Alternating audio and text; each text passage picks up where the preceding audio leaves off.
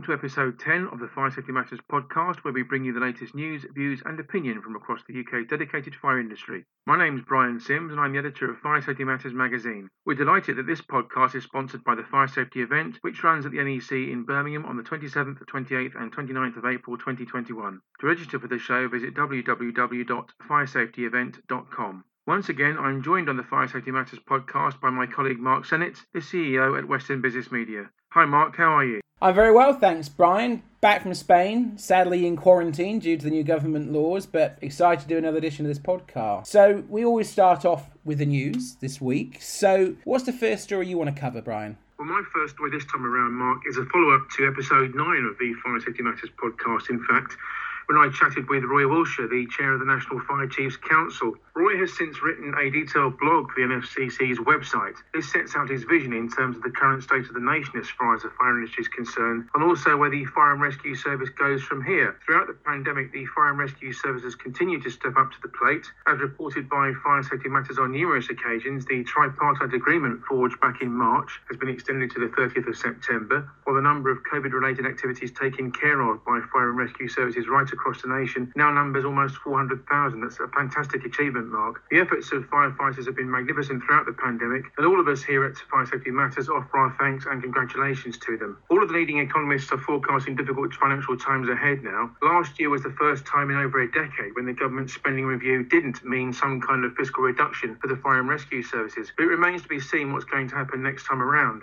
In recent times, fire protection has seen welcome investment of £16 million, while another £7 million has gone towards supporting the implementation of the Grenfell Tower inquiry recommendations. A further £4 million, Mark, has been invested directly into the NFCC's own dedicated protection hub, and Roy Wilshire himself is working diligently behind the scenes to have his funding baselined in upcoming spending reviews. One of the unintended consequences of building safety failure and the fact that 160 ACM-clad buildings still need to be remediated is the financial and psychological effect on leaseholders. Wilshire has outlined that the NFCC is doing its level best to support them, in fact. The organisation is redrafting the simultaneous evacuation guidance to be more supportive of those leaseholders. Roy Wilshire chaired the National Operational Guidance Programme from its inception back in 2011, and as he led the transition from the Chief Fire Officers Association to what's now the NFCC, there was always going to be a requirement for solid programme management. Hence Roy Wilshire's suggestion that the established National Operational Guidance be transformed into the NFCC's Central Programme Office, a move which he refers to in the blog as being reasonably successful. To his great credit,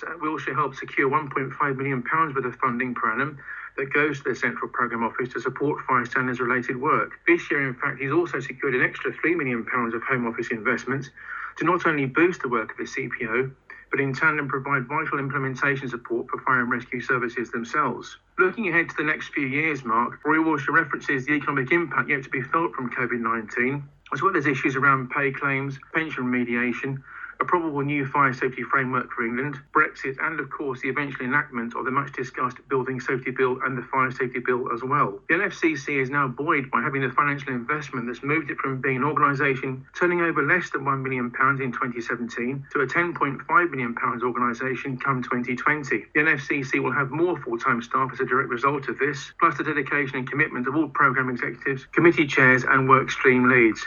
So all in all, I would say that's a very positive statement from Roy Wilshire, Mark. Well, Brian, when we talked off air about this, you said there are a lot of moving parts to this story, I think was how you described it. And we were talking about how we could break this down, because it is a big news story and it covers so much. And you certainly weren't kidding. Gosh, where do I start replying to that? Well, let's talk about the obvious side of things. Right now, for the NFCC, they're in the middle of facing a number of things. You've got 2 new legislative bills that are going through Parliament. You've got the Fire Safety Bill, and you've got the new Building Safety Bill as well. You've got the effects of Grenfell and the inquiry there still waiting to come out from the findings of the independent inquiry that's coming out of there. And that does have a massive impact on the Fire and Rescue Service, because as you've seen there, they're reviewing their evacuation policies, and in this country, stay put policy has always been the idea of what a Fire and Rescue Service wants you to do, and they're reviewing everything on that. And I would urge actually anyone that wants to learn more about the stay put policy, we've got a webinar that we did last year actually called To Stay Put or Not to Stay Put. So have a listen to that. Just go to the FSM website and click on the webinars tab and have a listen back to that. But my point of bringing all this up, Brian, is as you said, so many moving parts. To be a chief fire officer right now, and obviously NFCC is above that, with all the chief fire officers as part of that, there is so much they've got to focus on. And also the economic pressures that you've talked there. We're in the middle of, officially now, we can say it, a recession. And I think most of us are expecting it to be as bad a recession as, we can think of in living memory, to be quite frank. It's like the way this is going to go. There's a need for investment in property, a need for investment in the fire and rescue service, even though fires, fatal fires are at an all-time low in this country. But where's the money going to come from? And at the same time, Brian, you've got the situation here that we discussed on the last episode of this podcast, where you've got the unions quite rightly saying firefighters are doing more than ever before because of COVID-19. They're supporting other emergency services to give vital support, and that's a huge credit to them for doing it. But they want more funding for frontline firefighters in terms of their pay. And they've been offered a pay rise, but it's not to the level that the FPU are comfortable to accept on behalf of its members at this point. So when we interviewed Roy last week, it was fascinating, but it came at a time when there's a lot of pressure on him and other people from the FCC about needing to put more investment back into the pockets of firefighters. And that, as you said there, is easier said than done, Brian, when we're in the middle of a recession. So right now, there is so much that the NFCC has got to focus on. As I said, 2 new major potential legislation coming in, the impacts of the Grenfell inquiry, reviewing everything to do with their evacuation policy, and, I don't want to say it too strongly, but there is a chance that they could have another firefighter strike on their hands if they don't come to an agreement relatively quickly with the FBU. So there is a lot for us to keep an eye on here, a lot of good work being done by the NFCC and a lot of great work being done by firefighters at the moment, but that is not an easy job that Roy's got there, and he's got a lot on his plate at the moment, so certainly want to keep an eye on that one as we move forwards. So I'm going to go on to the next news story that I wanted to cover. Not as in-depth as we just did on that one, but NFU Mutual has urged commercial property owners to maintain fire safety regimes. NFU Mutual is urging commercial property owners not to neglect fire risk assessments during this pandemic. The warning comes as the property insurance specialist has statistics that reveal a 46% spike in the number of commercial property fires during lockdown. The ongoing global crisis has put pressure on commercial property owners and their tenants as they adopt new measures to ensure working environments are COVID secure. In many instances, this has involved changes to premises. As stated, NFU Mutual claims that the statistics depict a 46% rise in the number of commercial fires and the claims they've had from that between the 22nd of March 2020 and the 31st of July 2020 compared to the same period in 2019. Fire risk assessments are obviously a legal requirement for all non-domestic premises, and these identify specific areas of fire risk and provide recommended corrective actions to safeguard the occupants. So I know you'll have some more to chip in this in a second, Brian, but it's an interesting statistic that 46% rise in the number of commercial fires. I know some people will think, is arson potentially involved in that in a crisis like this?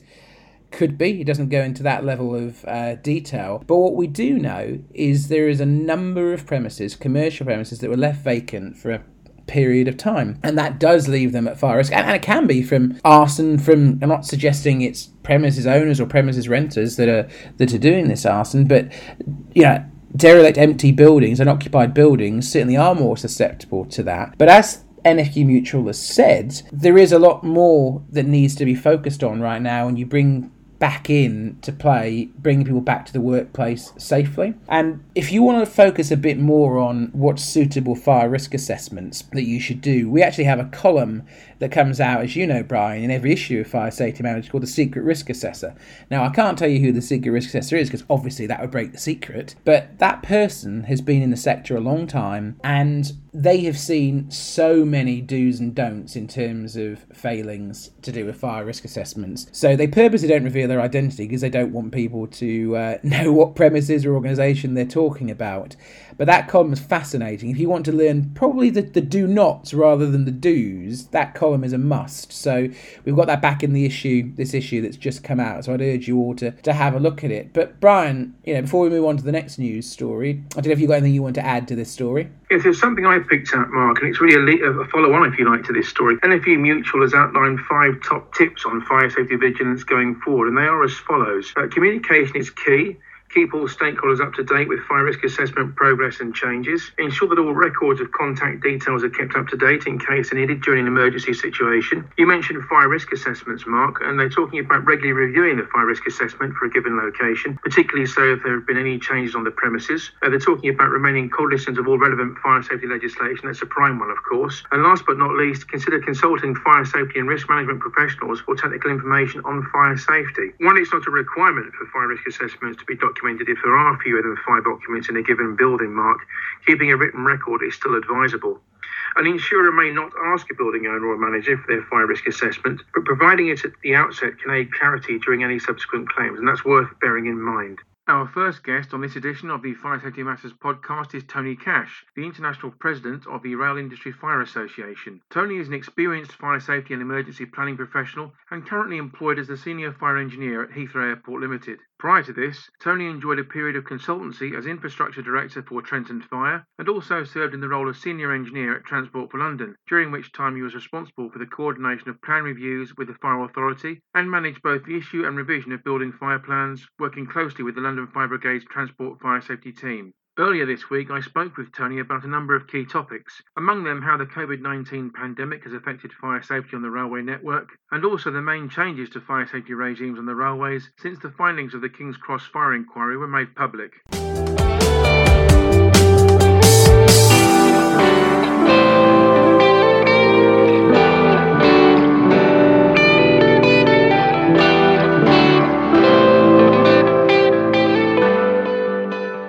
First of all, Tony, can you tell us about your involvement with the Rail Industry Fire Association? Good morning, Brian. Thanks for that very excellent question. I first became aware of the Rail Industry Fire Association in 2006 when I joined Transport for London as their fire engineer on London Underground. It was my head of profession who nominated me for the role as chairman of RIFA in 2009, a role which I then held until about 2014. Around about that time, the executive polled members for the position of an international president so that the objectives of RIFA could be taken out onto a global stage. And during the last decade, because of that, RIFA has been really privileged to take part in some major overseas meetings and conferences. And we've had our name well spread around the globe. We've now got a membership which, for those who might be interested, covers continental Europe, North America, Scandinavia, China, and the Middle East. And what that means is that good information can be brought from solutions all around the world and be shared with everybody. And could you elaborate on why RIFA was created in the first place, Tony, and also outline the main aims of the organisation today? Thanks, Brian. So the roots of RIFA find themselves at the privatisation of British Rail. And that took place around about 1995. As the British Railways Board started to wind down, it became obvious that there wouldn't any longer be a single management body that had the overall responsibility for fire safety across the rail industry. RIFA was therefore established by a number of rail industry organisations and became the appropriate body to continue that function, acting as the industry voice for the benefit of all its members and maintaining fire safety standards throughout the industry. It's a global not-for-profit association, and its real purpose is to further excellence in rail fire safety, share experiences, best practices in the management of fire safety throughout the whole of that industry. And we do that by seeking out members who can come from railway operating companies, infrastructure companies, suppliers of equipment and services, and quite importantly also from the firefighting services. The one main thing about fire prevention and fire protection on railways is that it involves special considerations that are particular to an operational railway and its users. And we feel really proud that we've become the independent and authoritative source of fire safety information for rail industry best practice. In what ways has the COVID-19 pandemic impacted how the fire safety on the railways is managed, Tony? Well, like a number of industries, we're still subject to fire safety law because that applies at times of COVID-19 and indeed at times of any other kind of catastrophic or pandemic events. So the most important issues are that the effective and efficient use of life safety assets is being maintained, and mothballing certain assets and ensuring sufficient staff are available all the times that safety critical roles have to be fulfilled, trackside and on rail vehicles, is really, really important. And if I can just single out one really vital issue, it was discovered back in the late 80s at a train crash in Purley that access for emergency service vehicles was significantly handicapped by people leaving cars parked around the roadsides. So now that we're beginning to see people having to spend their time perhaps holidaying in the United Kingdom, access is a really, really vital point. So perhaps we could just appeal to people when they do have to leave their cars and other vehicles, that they leave them with sufficient space for the emergency services to gain access to the railway lines. Now, fire safety on the railways really came to the forefront in the wake of the King's Cross fire back in 1987. As a direct result of that tragedy, there was a public inquiry resulting in no less than 157 recommendations being made. What have been the main changes to fire safety on the railways since the findings of that inquiry, Tony? Thanks, Brian. And, it would be really difficult to try and single out any one of those major changes. But in terms of those that have been key, amongst the really important ones have been those related to the selection of materials for construction. Also, the need to separate areas from the members of the public and staff areas using compartmentation, to subdivide areas on stations and on infrastructure, to implement early detection, and of course to include suppression. All of those count as some of the major and significant changes that have been introduced. The ones that I wanted to concentrate on also include the less obvious. And the one that took the longest time to bring into force was that to improve radio communications. They're vital, of course, for interoperability and for command and control at a significant rail incident. What do you believe to be the single biggest challenge in terms of fire safety that the railway sector now faces? Well, Brian, if there was only one, in many cases, just like the instance of the lessons learned from King's Cross, there have been a number of significant rail accidents, one just recently with the very tragic loss of 3 lives. The work that's being carried out by REFA recently includes reviewing current and contributing to new British standards. For example, a high level of rolling stock fire safety in the British standard EN 45545-2 has just been republished. And as with the built environment post-Grenfell, competency remains one of the major challenges, as does stakeholder engagement. Stakeholder engagement has been addressed by a recently developed and just published British standard, the management and use of rail infrastructure. And it's a great example of collaborative working between REFA members. It was led by REFA and mandates the use of a stakeholder consultation workshop to ensure scope and technical requirements are binding on the works. And last but not least, Tony, if our readers want to find out more detail on REFA and its work, how can they access the information they need? Thanks, Brian. We're particularly proud that Fire Safety Matters is the official publication of REFA. And I know that from time to time we enjoy some articles within that most excellent magazine of yours. Our global membership is something that can be seen on our website. If readers want to visit www.refa-rail.co.uk, then they can find out ways that we interact with others, look at corporate memberships, which are of the order £300 a year, individual memberships for about £35 a year, or if all that fails, they're very welcome to either email me on aajcash@yahoo.co.uk or send me a text on 07786 790 886.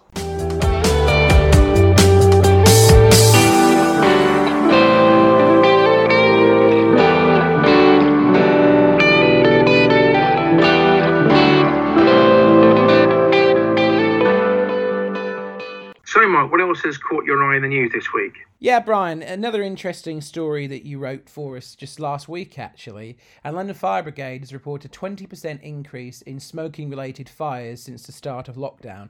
So you can see a tenuous link by what we're doing here. We're carrying on the lockdown theme, but we're also talking about premises protection as a result of COVID-19. So new figures issued by London Fire Brigade show the number of smoking-related fires in the domestic setting has increased by around 20% in the UK since lockdown was announced. despite it being reported by Action on Smoking and Health and UCL that 1 million smokers in the UK have quit smoking during the pandemic, while a further 440,000 people have tried to kick the habit since late March. So smoking remains one of the leading causes of fires in the home environment. Last November, the Cube in Bolton, which plays host to students living in a flat-style kind of accommodation, was devastated by a fire that was found to have been started by a discarded cigarette on a combustible balcony. According to London Fire Brigade, discarded smoking materials had been the root cause of more than 500 fires during the lockdown period. Most notable among them were the blaze at London's Kennington at the tail end of June, which resulted in the first floor flat being destroyed and no fewer than 18 people receiving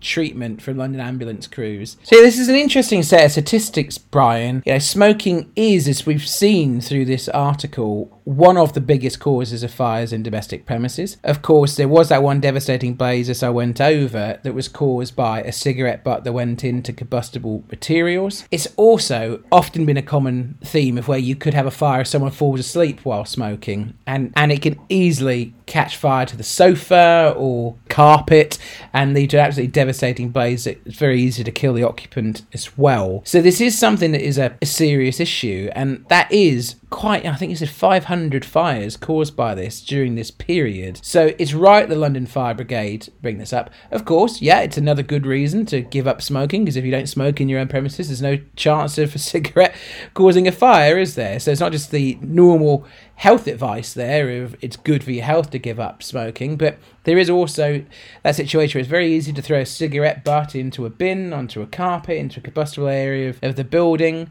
So if you're looking for a reason to give up smoking, pretty good one given to you just by London Fire Brigade. I don't know what you've got to add into that, Brian. Well, London Fire Brigade themselves, Mark, have made comment on this issue, as you would expect. Charlie Pugsley, who's the London Fire Brigade Deputy Assistant Commissioner for Fire Safety, has said, and I quote, "When you read that 1 million people have given up smoking in recent months, you expect the number of smoking fires to mirror that finding and decrease. But we've actually seen the opposite. Lots of people have been working from home and staying indoors more, which might explain why we've witnessed a spike in smoking-related fires starting in various rooms in the home as people bring their smoking habits inside. We are seeing balcony fires all around the UK with worrying regularity, Mark, most of which have been started either by the use of barbecues, as we've reported on Fire Safety Matters, or carelessly discarded cigarette. With more people staying indoors to self-isolate or working from home during the COVID-19 lockdown, it's perhaps no surprise to see a rise in the figures. But simple steps to remove and replace combustible materials would solve the issue at a stroke, many would say. Richard Izzard, Managing Director of non-combustible aluminium decking manufacturer Alideck, has actually observed that removing combustible materials such as timber or composite balcony decking will immediately result in safer buildings and help to protect lives and property. The other news item I selected this week concerns the Fire Industry Association. The FIA has just launched a new survey centred on the Internet of Things in a bid to determine who in the fire industry is working on the IoT, how they're working to implement it, what barriers they're facing in doing so at the present time, and also how the FIA itself can help the industry overcome those issues. Put simply, and for those readers of Fire Safety Matters not yet familiar with this subject, the IoT is a system of interrelated computing devices, mechanical and digital machines, provided with unique identifiers and harbouring the ability to transfer data over a network without requiring human-to-human or human-to-computer interaction. In the consumer market, IoT technology is most synonymous with products pertaining to the concept of the smart home, including devices and appliances, for instance, lighting fixtures, thermostats, home security systems and cameras that support one or more common ecosystems and can be controlled via devices associated with that ecosystem, most commonly smartphones and smart speakers. Delivered on the popular SurveyMonkey platform, the FIA's multiple choice style survey asks key questions of practitioners, including what the IoT means to them at the present time, and what areas of the IoT they believe to be most important to their organisation, and by extension, to the fire industry as a whole. Whether or not organisations are working on IoT-focused projects, and if not, why not, are further questions posed in the survey, while the FIA is also keen to ascertain what companies are trying to achieve through the IoT when it comes to their own specialist area of the fire sector. Speaking about the survey, Mark, FIA CEO Ian Moore stated, "After the success of our Impact of COVID-19 on the Fire Industry report, we delved deep with our members to identify the next area about which they would like a better understanding. It's clear from these conversations that our members are keen to better understand the IoT and how it relates to the fire safety industry itself. This is precisely why we've launched the survey, to begin that education process. Now, Ian Moore is a firm believer that the IoT presents a great many new opportunities for the fire industry, Mark, and could even transform this sector as we know it. He's absolutely right to think that way. When a human or a machine is making informed decisions, data is absolutely everything. It stands to reason that the more data we have at our fingertips, the more robust the decisions made can be. In addition to this, there are now multiple methods for enunciating information, such as alarm messages sent to mobile phones and individuals' computer monitors. Planned maintenance can be more precise based on environmental conditions and performance criteria alike. The first step in enabling the IoT to be used to good effect in the fire sector is to investigate the current knowledge of FIA members and indeed the wider industry to see why the IoT can be used now and what needs to be done to make its implementation acceptable to the fire safety sector as a collective going forward. There are in fact 21 questions to answer, which should only take participants a few minutes. Fire Safety Matters urges our readers, notably so those who are member companies of the FIA, of course, to take part. In doing so, they'll be actively helping to shape the future direction of the sector. Interested parties can find the link to the survey on the FIA's website at www.fia.uk.com/news. Not a lot I can really add to that, Brian, that you and Ian Moore haven't said there. What I would say about the FIA is they're pretty much the market-leading association, not pretty much they are, in terms of really getting insight into how the sector feels about things. They do a very, very good and in detail market research report, which is like a state of the industry survey every year, and this is kind of just a step on from that. They've looked at how the modern workplace is moving forwards in the wake of COVID-19, and again they're looking forward to digital trends and the Internet of Things here. So it's great to see once again the FIA are leading the way on that. As you said, I'd very much encourage people to take part in this survey because they didn't get a true representation from the fire industry. They need as many participants in this survey as possible, and of course we'll publish the findings of this survey and the report the second it comes out. So normally at this point I would introduce Warren Spencer, but Warren has managed to get off on holiday for a week, a very, very well-earned holiday as well. As I said, I'm currently quarantining from holiday, so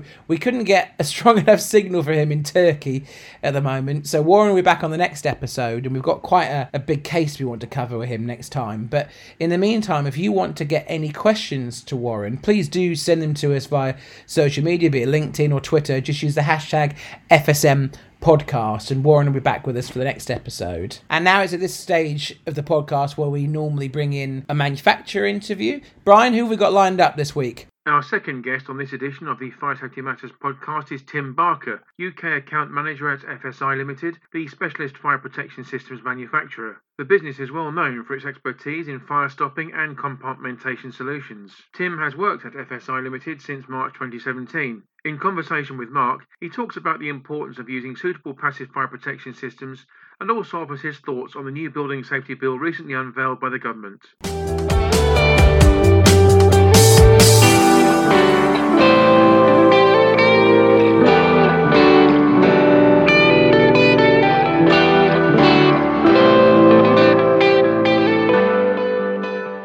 Morning, Tim. How are you?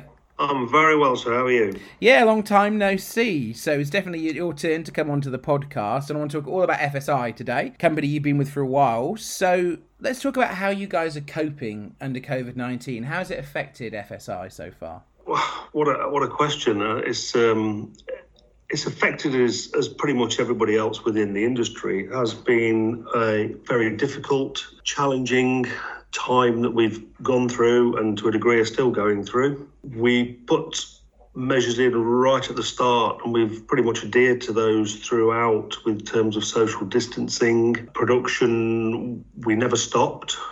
However, we did slow down dramatically to probably 30-40% of our output, certainly in the earlier months. And latterly, and as we speak now, we're probably back up to 70% because of the furlough.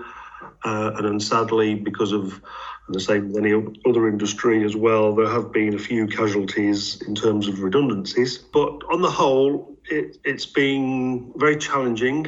And as I always try and take positives out of things, it's been quite a positive experience in the way that we've looked at managing and pushing our business forward. So obviously there's a lot going on in the fire sector at the moment, and you guys are specialists in passive fire protection products. I really wanted to pick your brain on the proposed Building Safety Bill. Have you got any initial thoughts on this draft legislation that's going through Parliament? I've got some initial thoughts. Personally and as a business, we look at anything that promotes standards or improvements pushing towards safety and fire safety as a very positive step. And it's like all rules and regulations, and it's all very well having them, but we as an industry and as individuals within the industry also need to take note that those regulations are there to save lives. So every single one of us has got some accountability in adhering to the new bill that's in place and the legislations that are coming out. We're all accountable for it, and we all should take a bit of ownership in promoting it and pushing it for it to succeed. So let's return our focus now onto FSI, your business. What products has FSI had out in the last 12 to 18 months? New products as such, that we've had a couple. We've got new test evidence now with the steel composite deck for the flooring, the trapezoidal areas. The bigger one is we now have Spears and Lubrizol approvement for the use around PVC sprinkler pipes, which has been more recently, probably over the last 12 months, sort of on people's minds about what they can and can't use. There's been lots of questions and lots of phone calls over the last 12 months about that. So we've now got approval for that. We've got the FlexiCoat, which is quite a hefty movement capability with sort of large range of pipes and cables and can be a bespoke system. So there's a couple of three there that have been promoted certainly over the last 12, 18 months, and there will be things that we push, to continue our stamp on the industry within fire protection. Well, passive fire protection has really come to the fore in the wake of the Grenfell Tower tragedy. A lot more focus has gone into that, and we talked about draft legislation from the Building Safety Bill that's coming into play. But as a company that specialises in that, have you got any interesting case studies that you could share with our readers and listeners? I can share some of it, and as I'm sure you and the listeners and readers will be only too aware that some of the finite details about it we can't go into too much depth. But sort of the significant ones, the Burj Khalifa in Dubai, we've been involved with when that was constructed. And more recently, and I'm not a football fan, so apologies to everybody that is, the new Tottenham Stadium, we've been involved with that. And also the new modular site in Croydon. We worked very closely with Vision Modular Systems, which utilise many of our products there. And that's of particular note, and I'm quite proud because I was personally involved with that and quite chuffed about it, is because it's the largest or the tallest modular build in the world, which at the start wasn't aware of, but during the process became apparent, which is no mean feat in terms of the construction for a modular build, but also for us to be involved with it. And for the people that aren't familiar with FSI, could you just give us a brief overview of the kind of products that you offer? Oh, what a question. Passive fire protection, so your fire-resistant sealants, your ablative coated bats, intumescent collars and wraps, intumescent sealants, fire-resistant compounds, ablative coatings, cavity barriers that we're now pushing, which we'll go on to shortly, I'm sure. So it's pretty much the full range of passive fire protection that people know and use throughout the UK, if not the world. And a question for you, and hopefully you won't have to shoot me, you can answer, but can I ask what's next in the product pipeline for FSI? I won't shoot you, but next time I see you I might.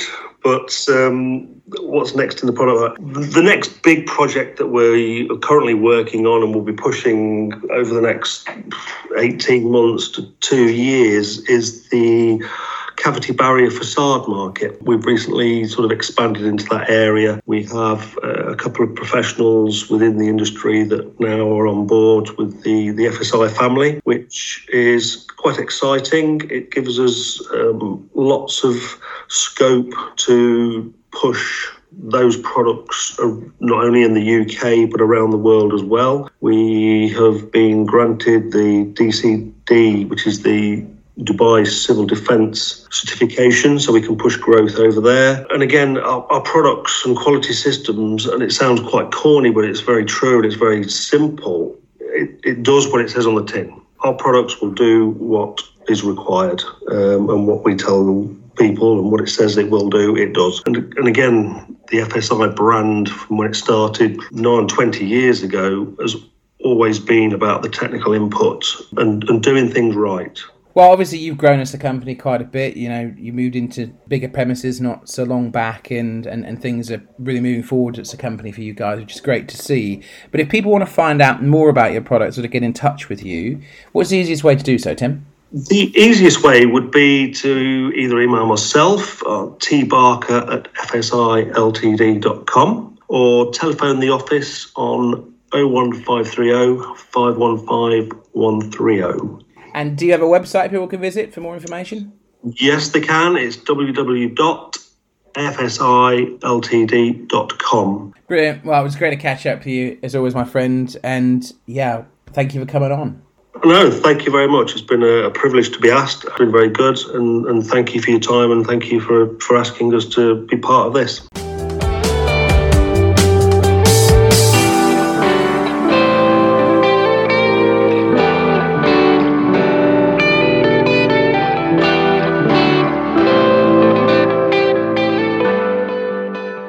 That brings us to the end of this latest edition of the Fire Safety Matters podcast. Many thanks indeed to Tony Cash of the Rail Industry Fire Association and also Tim Barker from FSI Limited for their valued contributions. You can read more on the issues raised here and others by visiting the Fire Safety Matters website at www.fsmatters.com. We do hope you've enjoyed the content and found it useful. On that note, please do contact us if there are any particular themes or issues you would like us to explore on upcoming broadcasts. You can do so on Twitter by using the hashtag FSMPodcast. Do make sure you follow us on Twitter at FSMatters_MAG. As a reminder, the Fire Safety Matters podcast is live to view every fortnight on Wednesdays. Please do like and share the content and spread the word among your industry colleagues. You can listen to the Fire Safety Matters podcast for free on iTunes, Spotify, YouTube or Podbean. All you need to do is access your chosen platform and enter the term Fire Safety Matters into the search box. We'll see you next time.